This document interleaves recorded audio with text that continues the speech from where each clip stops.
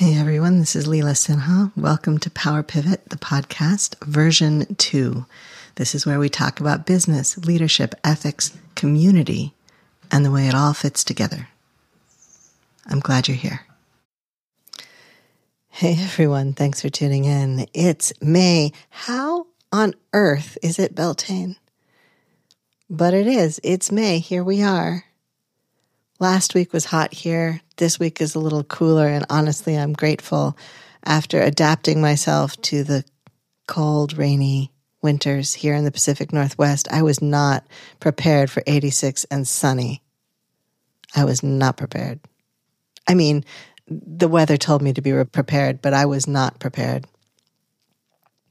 But here we are. It's May. My brain, I don't know if yours is doing this, but my brain still thinks it's February. My brain still thinks we're back in the long lull of tide in, tide out, rain and stop and cool and cold and bundle up. And yet somehow it is time finally to put seeds in the ground. It doesn't feel any different from January or February or March. It feels the same, but the leaves are leafing out. The leaves are leafing out, and there's a tiny bit less rain, and so I guess maybe here we are. And it's May.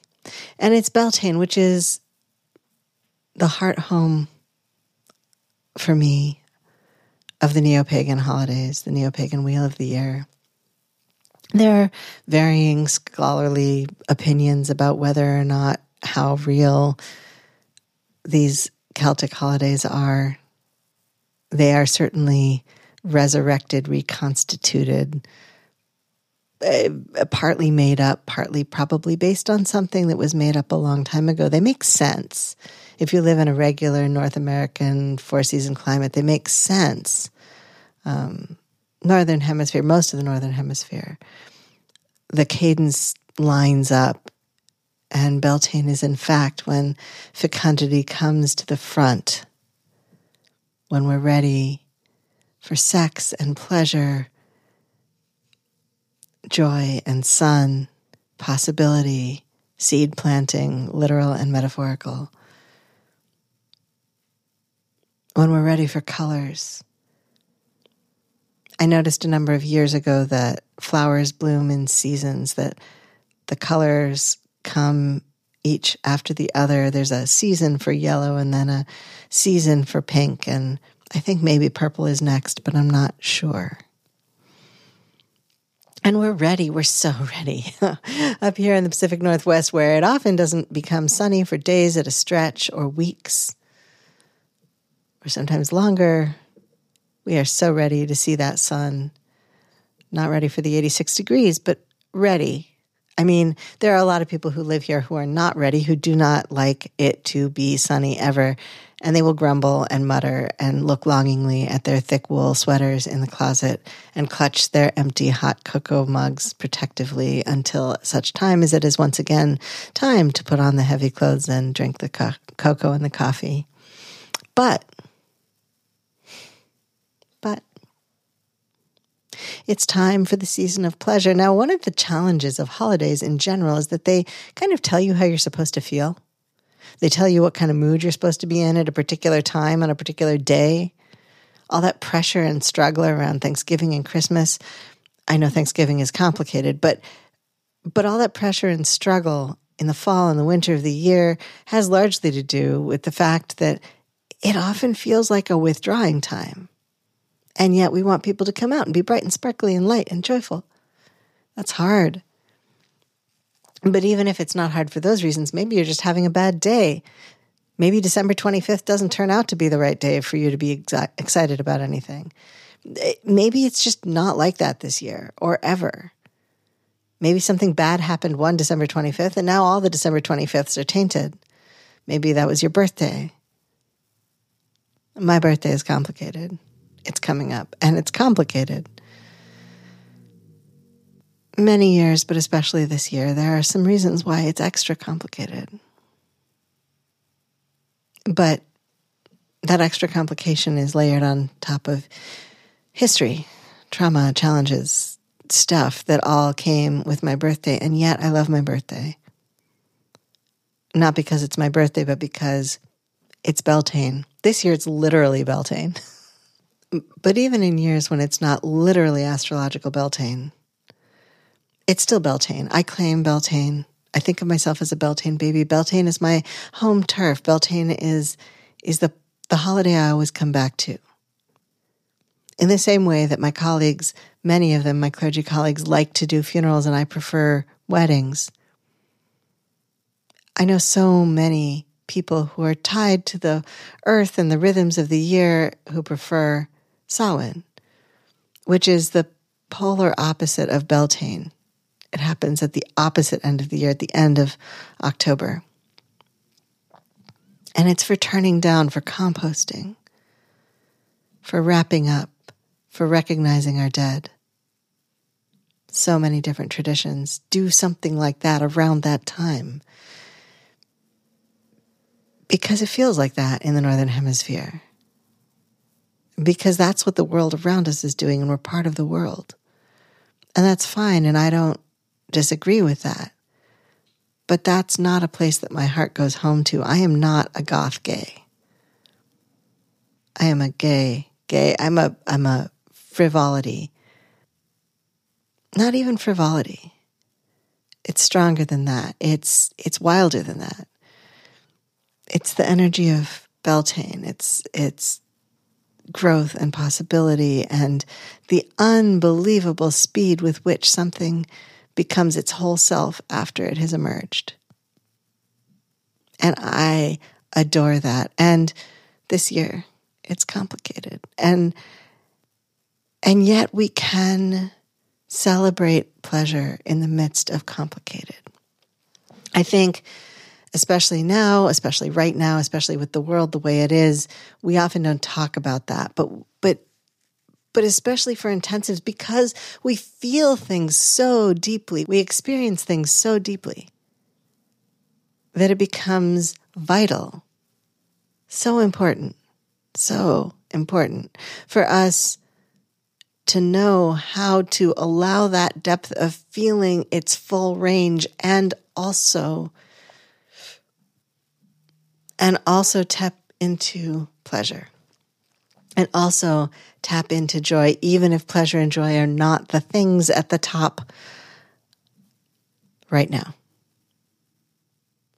So let's start really small. Let's suppose that I am so depressed that I have put myself to bed, which is an emergency measure for me. I've put myself to bed. I have brought my electronics into the bed. I know that people who do sleep coaching do not recommend this. However, survival looks different than regular routine. So I have brought all my electronics into the bed. It's me snuggled up with a bunch of stuffies and a laptop computer and my phone. It used to be 3 things when I had a landline. When I had a landline, the landline phone was in there with me and my cell phone and my laptop, but I don't have a landline anymore, so it's all in there with me. I have my water. Maybe I have my meds. Maybe I have like some pain meds if I'm having pain. I might have my electric blanket on. I might need it to be cozy. I'm curled up in bed, and I have that sinking, terrible feeling in the pit of my stomach, really right at the point where my ribs end in the middle, right, that tender spot right there. And I need to break the cycle. I'm in bed because it's essentially an emergency, and I need to break the cycle in my head, and none of my usual tricks, none of the meditations, none of the soundtracks, none of the distractions, not even the internet has worked. Usually something works. Problem solving, project planning, anything. But if none of that has worked and I am curled up in bed and I have got to break the cycle, it is possible that the beginning of breaking the cycle is rubbing my thumb across my finger, or rubbing one toe across my foot, petting the tops of my thighs with my hands.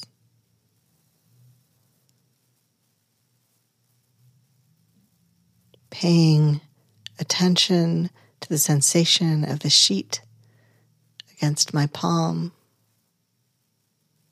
or the pillowcase against my cheek, or the soft ear of one of the stuffies in my fingers. One swallow of water and watching it in my mind's eye as it goes all the way down.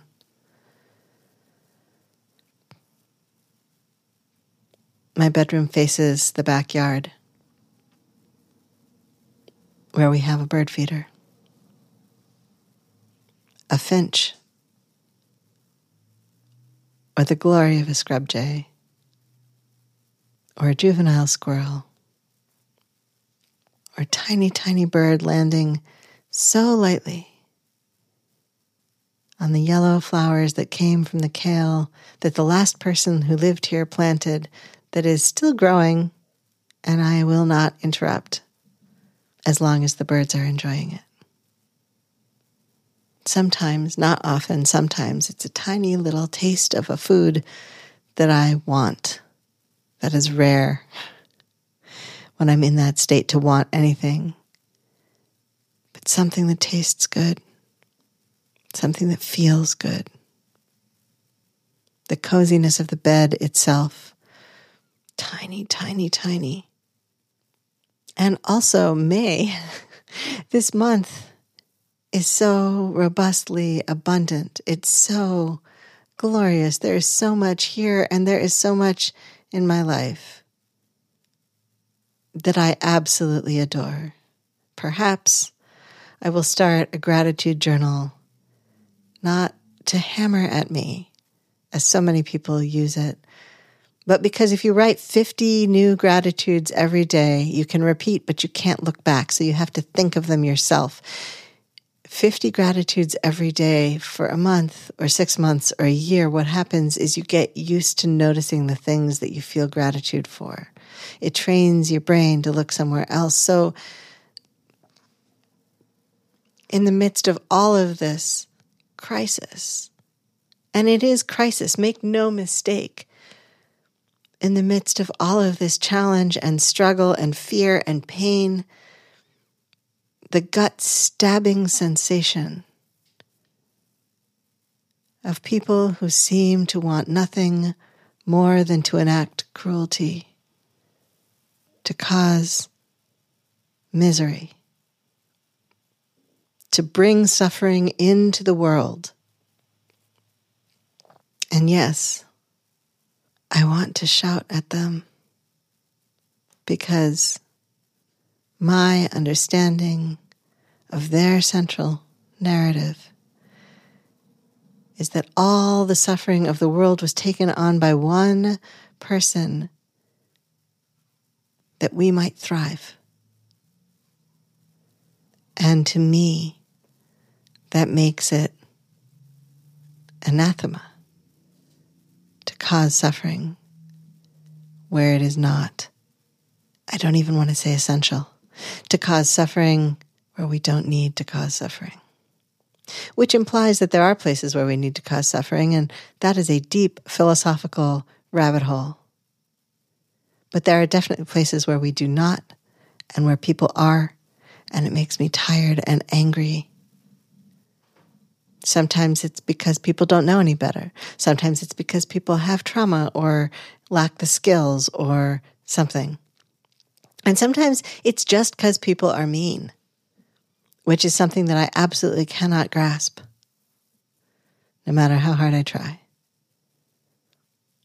I do not understand it at any level. But the world is rich and beautiful, and there is something we can do that is not that. I am not saying we can afford to not pay attention to the absolute atrocities around us. What I am saying is that in order to nourish ourselves, to pay attention and make good trouble, and ultimately to craft a world beyond the tug of war, to look into the future and imagine a future that is on the other side of this, to craft a better world, to imagine and live into a better world, and to be the people that we need to bring about that better world. We have got to be able to focus on pleasure also. We cannot allow the cruel people to dictate where we put all of our time and attention. Not just rest, not just recovery, not just resistance. Please, not just resistance. When we set ourselves up with resistance, what we set ourselves up with is pushing back at something, which means that we end up requiring that something to exist in order to understand our own identity. And that is not where I want my identity to come from. I refuse to shape my identity around oppression. I won't do it. It's why when I talk about DEI, diversity, equity, and inclusion type things, I talk about them in a holistic way. I talk about them in terms of everybody's needs. Because we need to stop forming the shapes of things around the oppression that we are experiencing. If I experience oppression, what I want is a system that cannot even imagine that oppression as making any sense. I want the absurdity of separating a class by brown eyes and blue eyes. I want that level of not knowing how you could even think about that. We have to get to a world that's so far past it we can't imagine it, that those categories don't make any sense. What if we said you had to be under 5'4" in order to ascend to an executive level role in any company? It doesn't make any sense. I want that. I want that level of doesn't make any sense. And in order to imagine that, we must immerse ourselves in pleasure, in the physical sensations of safety, of possibility, of enrichedness, of nourishment. And so how do we do that in the middle of all of this? Sometimes it's the tiny things, and sometimes it's the absurdly large things. Sometimes it's the impossibly enormous things. Sometimes it's changing perspective. Sometimes it's going off to the woods for 3 days and luxuriating in what the woods offer, and also luxuriating on coming home. Coming home to a place where there's hot running water and a bed if you have those things. Coming home to a place that has shelter if you have that. Coming home to a place at least that's familiar, where there are very few surprises. Or even the unpleasant things are things you know to expect, things you've worked out a way to deal with. Sometimes it's a splurge, it's a treat. Sometimes it's an absurdity. Sometimes it's an absurdity because it looks funny from that angle. Today I went with a friend an hour and a half each way to get a plant that's so common that most people think of it as a weed, but is very hard to get at a nursery. Was it an absurd way to get a plant? Yes. An hour and a half each way? In the middle of the workday? On the other hand, it was a joyful hour and a half each way. Conversation and connection and shared experiences and values of deepening relationship, of mutual troubleshooting, of being in community. Is that worth 3 hours? Yeah, it is.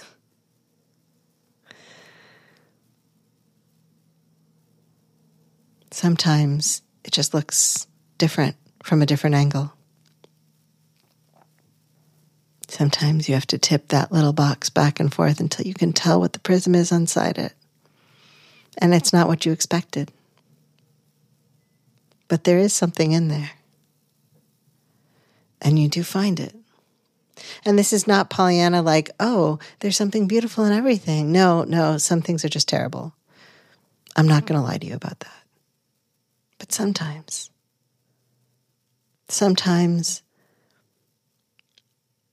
the pleasure is right there as long as you know what you're looking for. Thanks for tuning in. I'll talk with you soon. This has been Power Pivot, the podcast. I'm your host, Leela Sinha. Thank you for listening. I offer gratitude for the earth and sky and the support and care of many who cross my path. Our post-production assistance is provided by William Jameson, and you can find him at jamesonav.net. You can find more of me and my work, including leadership consulting and keynotes, at intensivesinstitute.com.